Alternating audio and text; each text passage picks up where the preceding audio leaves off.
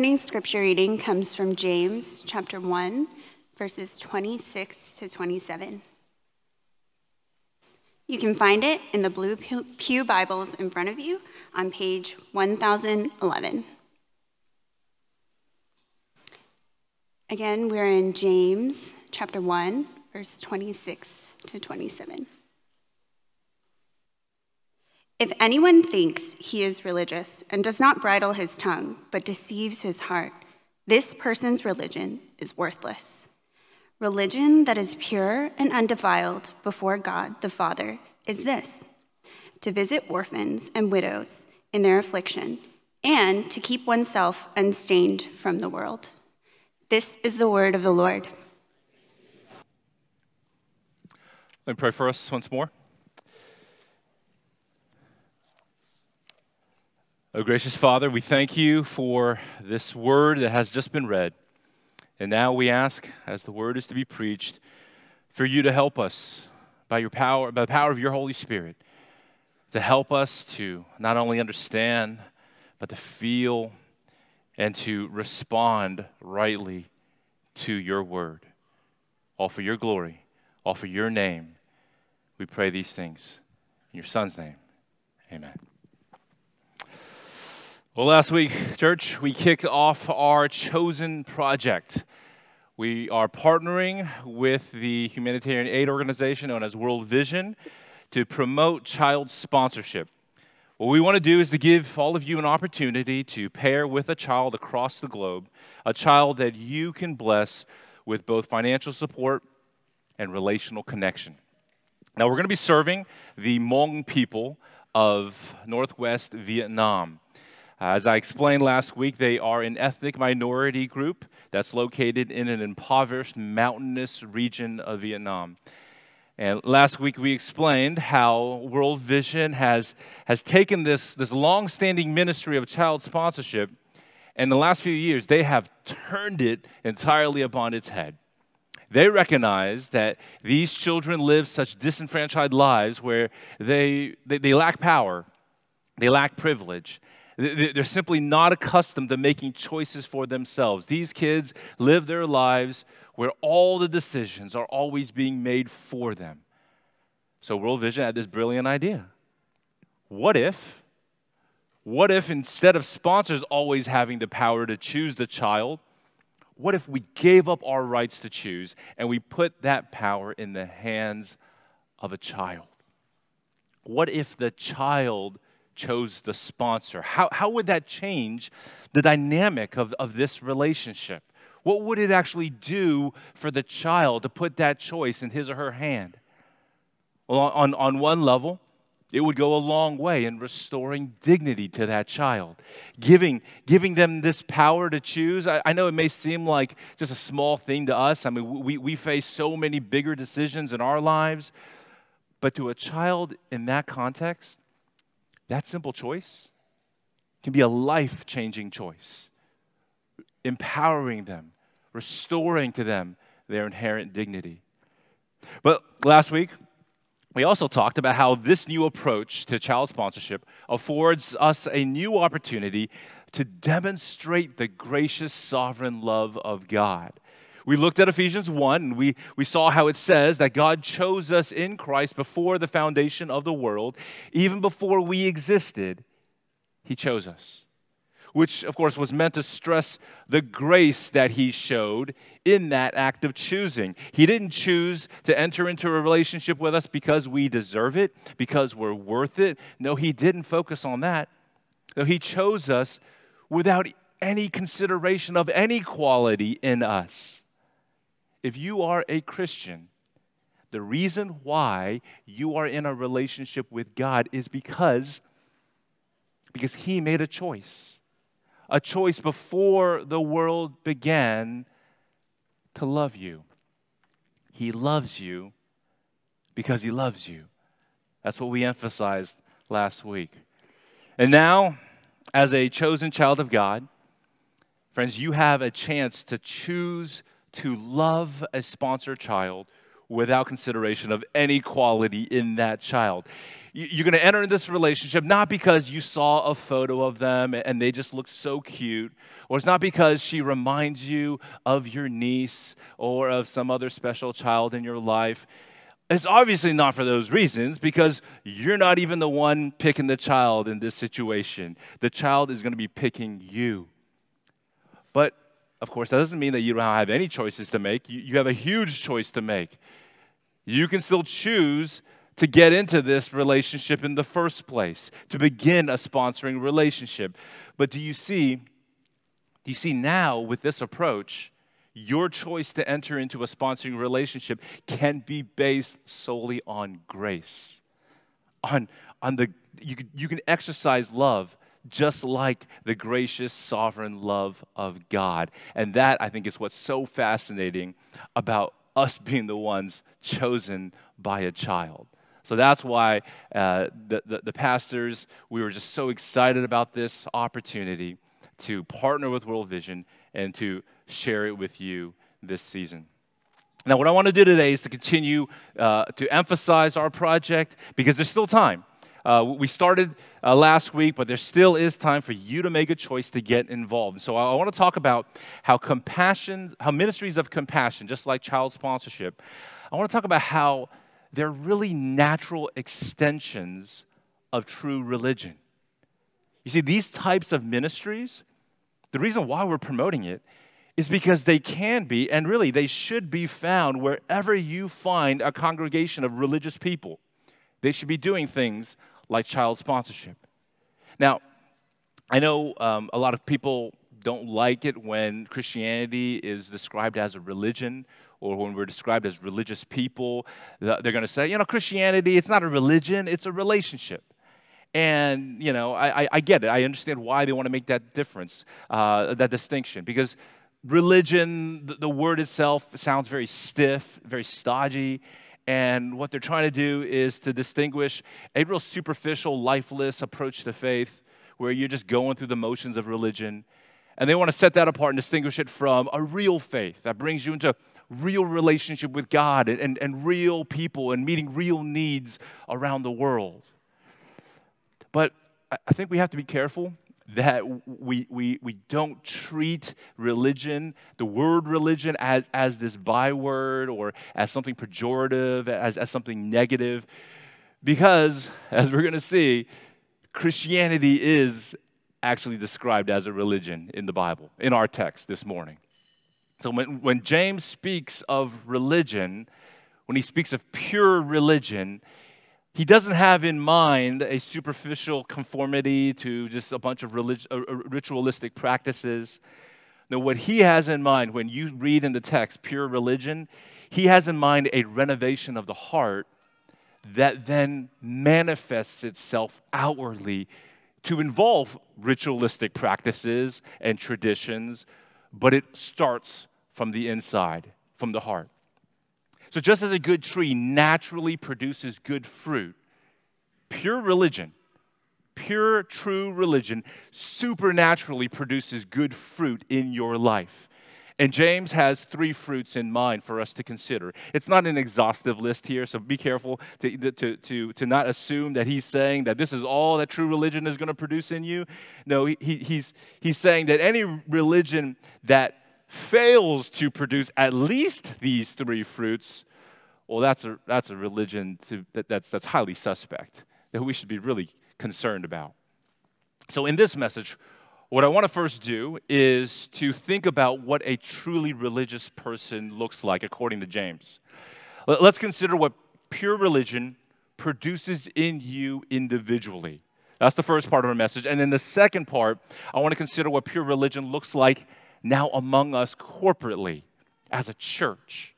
And of course, we're going to try to put some greater emphasis on the fruit of pure religion that relates to this particular chosen project that we're doing. And I again, just like last week, I want to try to end our service a little earlier than usual, but I want you guys to stay because we have some more testimonials to share with you about child sponsorship. So if you want to follow along, look in your bulletin. You'll see an outline. Let's go into this. So first, let's consider what pure religion produces in you individually. So that means if you're a true Christian, if you've been genuinely converted by God, if you're a good tree, then what good fruit are you inevitably going to produce? Well, James identifies three in particular. First, control over the tongue. Second, a concern for holiness. And third, a care for the helpless. So let me just read verses 26 to 27 again. It's a short passage. I'll read it again. If anyone thinks he's religious and does not bridle his tongue but deceives his heart, this person's religion is worthless. Religion that is pure and undefiled before God the Father is this: to visit orphans and widows in their affliction and to keep oneself unstained from the world. Okay, so the first fruit that James mentions is control over your tongue. He says, if anyone thinks he's religious, he should be able to bridle his tongue, to keep a tight rein on it. The image, of course, is of this bridle that you would use on a horse. So it's this metaphor for control, because you would use that bridle to control the horse. So wherever you turn the bridle, you would expect the rest of the horse to follow. So James's point is that if your religion is the real thing, then your faith is going to manifest itself in the exercise of self-control over your speech. So if you can't control your speech, if you can't show any restraint, then you're probably deceiving yourself to think that you have true religion. And whatever you do have, James says, is worthless. If anyone thinks he's religious and does not bridle his tongue, does not control his speech, but deceives his heart, this person's religion is worthless. Verse 26. And friends, the worst kind of deception is self-deception. I mean, of course, it hurts to have a friend deceive you. It's so painful to have a spouse or a child lie to you.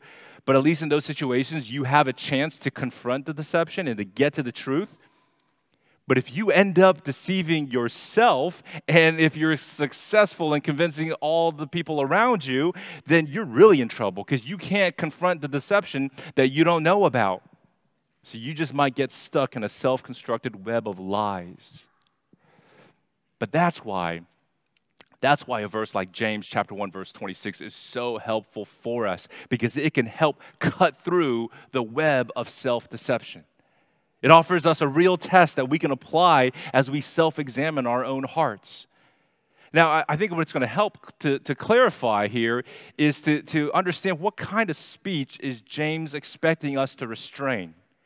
Well, he elaborates for us in the rest of the book. So if you look in chapter 3, verses 1 to 12, there in that section, he's talking about taming the tongue, and he has in mind at least false teaching in verse 1, and cursing later in chapter 3, verse 9.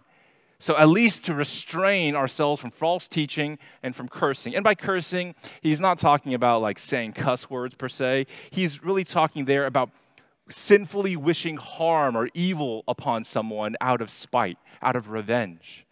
Wishing God to damn that person, or at least to make his life a living hell. That's what he means by cursing someone. So it's coming out of a place of sinful spite or anger or revenge. Now, later on in chapter 4, he continues to go back to the tongue. He goes back in chapter 4, verse 11, James says not to speak evil against one another. In that case, he's saying don't slander other people. Hold back your tongue. A bridled and tamed tongue is able to restrain itself from spewing forth hurtful words or corrupting talk or filthy speech. You're able to hold that back. I think we often assume that the true test of faith is your ability to speak. That's what we think, is that if you have real faith, that means you know how to speak. You know how to preach a sermon. You know how to teach the Bible. You know how to give the right answers. You know how to explain the gospel. But here, friends, do you notice it says that the true test of faith is not your ability to speak, but your ability to not speak, to hold back, to restrain yourself, to rein in your tongue from speech that's intended to cut someone down rather than to build them up.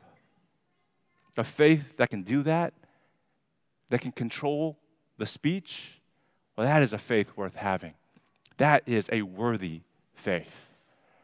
So that's the first fruit mentioned for us in our text. The second one is found in verse 27, and it's a concern for holiness.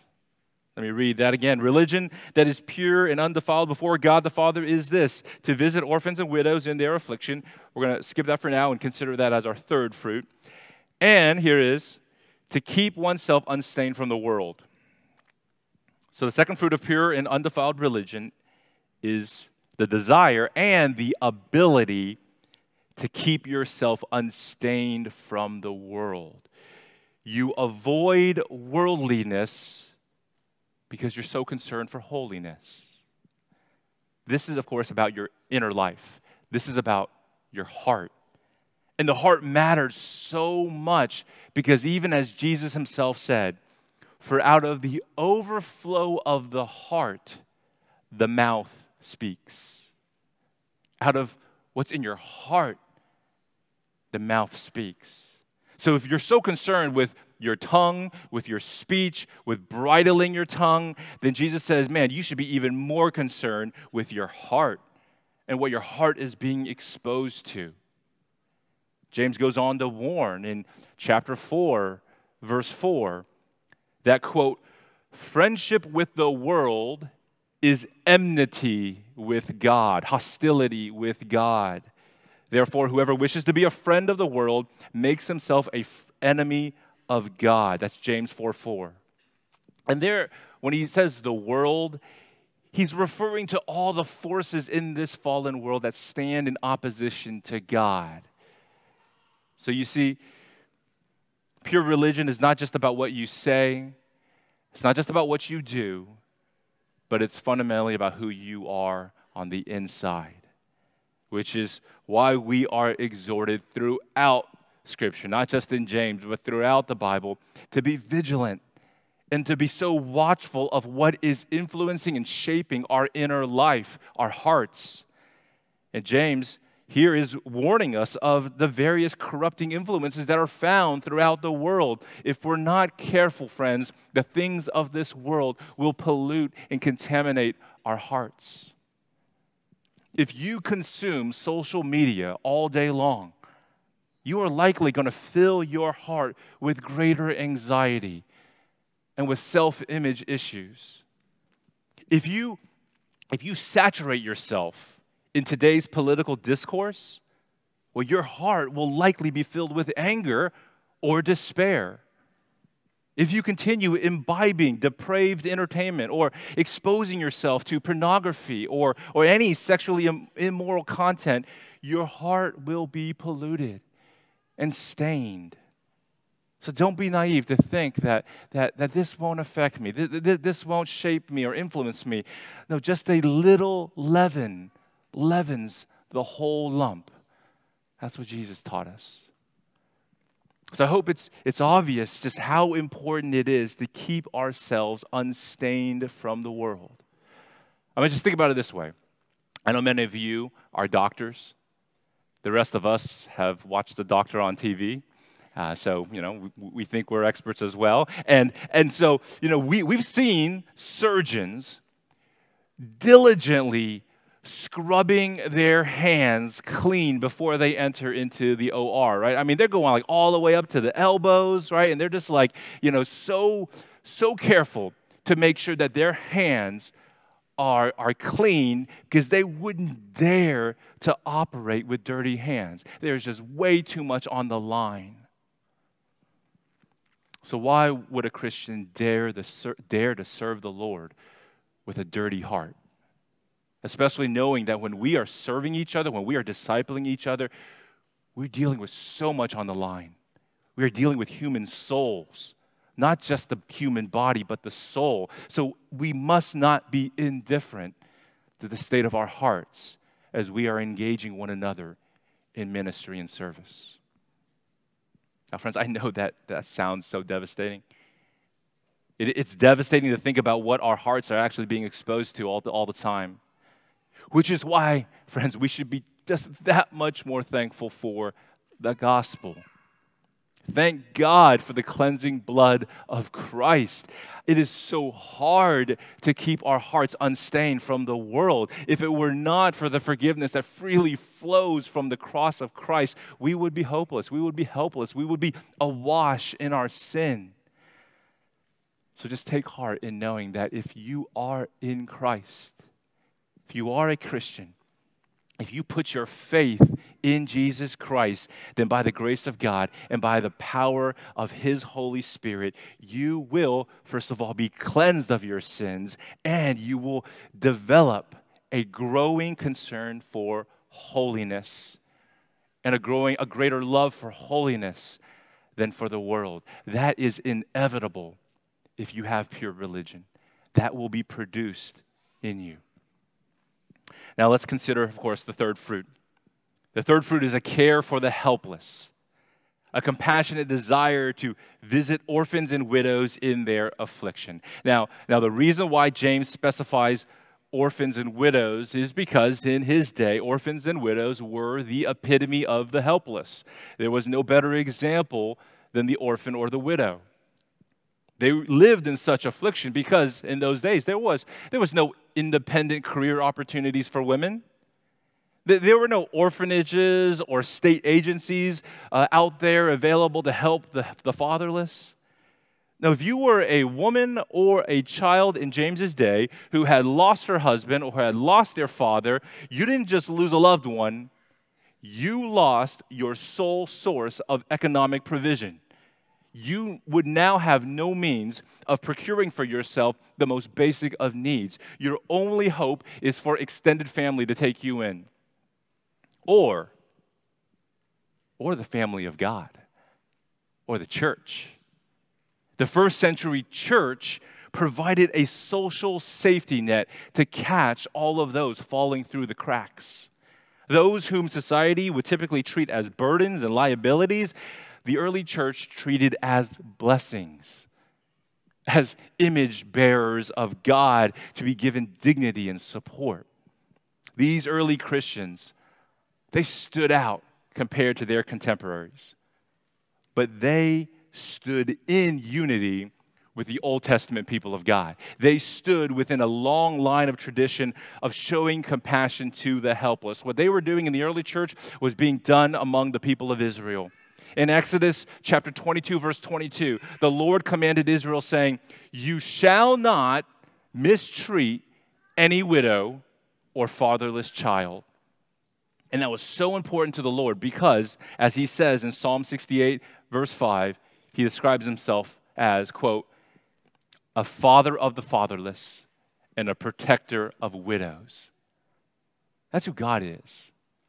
Father to the fatherless, protector of widows. And in Isaiah chapter 1, verse 10 to 17, the Lord tells His people there that He's no longer going to accept their worship. He will not accept their worship until they, quote, "seek justice, correct oppression, bring justice to the fatherless, plead the widow's cause." So the right worship of the Lord is intimately tied up and connected with the right attitude and the right actions directed towards the most helpless in our world. James chapter 2, verse 14 to 17 famously goes on to say that faith without good works is really no faith at all. It's a dead faith. Chapter 2, verse 14. "What good is it, my brothers, if someone says he has faith but does not have works? Can that faith save him? If a brother or a sister is poorly clothed and lacking in daily food, and one of you says to them, 'Hey, go in peace, be warmed and filled,' without giving them the things they need for the body, what good is that? So also faith by itself, if it doesn't have works, is dead." So church, one of the clearest tests of pure religion is the degree to which we care for the helpless in our world. And that means going beyond just thoughts and prayers to actually extending tangible aid, whether it be our money or our time or our energy or our actual presence. So friends, I ask you, is there some pattern, is there some practice in your life that reflects a heart for the helpless? It could be for widows and orphans, like in our text. It could be for the refugee family trying to adjust to a new life here in our city. It could be for the elderly woman isolated in a care home. It could be for that desperate mother facing an unplanned pregnancy, or for the unborn child defenseless in the womb. Or it could be for that homeless beggar on the side of the street holding a sign. Or it could be, of course, for the impoverished child living in a third world village. Who we're helping, well, that could vary among us. I'm not saying that it is God's will that you have to get involved in child sponsorship. I hope you do. But what I think the Bible is saying is that there must be some exercise of this kind of religion in our lives. So even though what we do might differ, what should be common among us for those who have pure religion is a common care for the helpless, a care that goes beyond just words to manifesting itself in right actions, to manifest itself in good works. Otherwise, that faith we claim to have may very well be a dead faith that cannot save us. The gospel is clear that no one is saved by good works. Okay, so let's just emphasize that again. No one is saved by good works, but the Bible teaches us that we are saved by faith alone, in Christ alone, but of course that faith is never alone. Saving faith will always be accompanied by those good works. So pure religion is inevitably going to produce good fruit in our lives, and one of those fruits is this care for the helpless. All right, so now let's consider, as we've just been focusing on what it does in us individually, now let's focus on what pure religion looks like among us corporately. A fruitful tree by itself is a beautiful sight, but what would a fruitful orchard look like? What would it be? What would that orchard be characterized by? So let's go back to these three fruits and let's consider each of them, what they're going to look like when they ripen and they blossom among us together as a body of believers. So these applications are going to be more focused on what it looks like happening between us corporately. So first, you're going to see a community characterized by constructive speech. Constructive speech, where believers are known for edifying each other with our speech. You know, that word edify, it originally refers to the construction of a building. That's why when you use the word an edifice, refers to a very large building.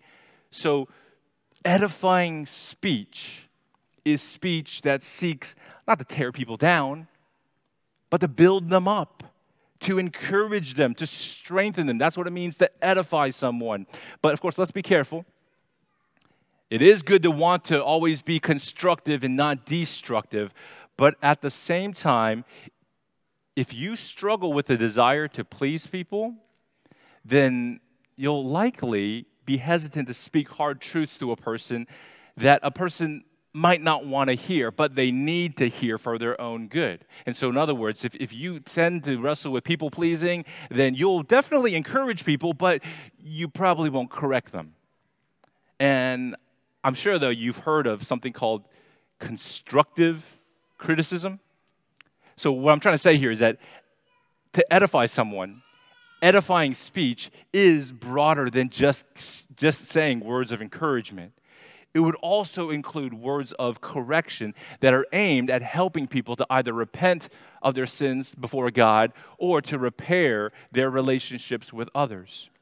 So what that means is that bridle that pure religion puts over your tongue, that bridle is often meant, of course, to turn you away from saying things that you shouldn't say, that your flesh wants to say. We've already focused on that. But, there are times when that bridle is actually meant to turn you towards saying something that you know you should say, but that your flesh doesn't want to say because you fear the opinion of man. And so that bridle is meant to sometimes lead you to say what you need to say.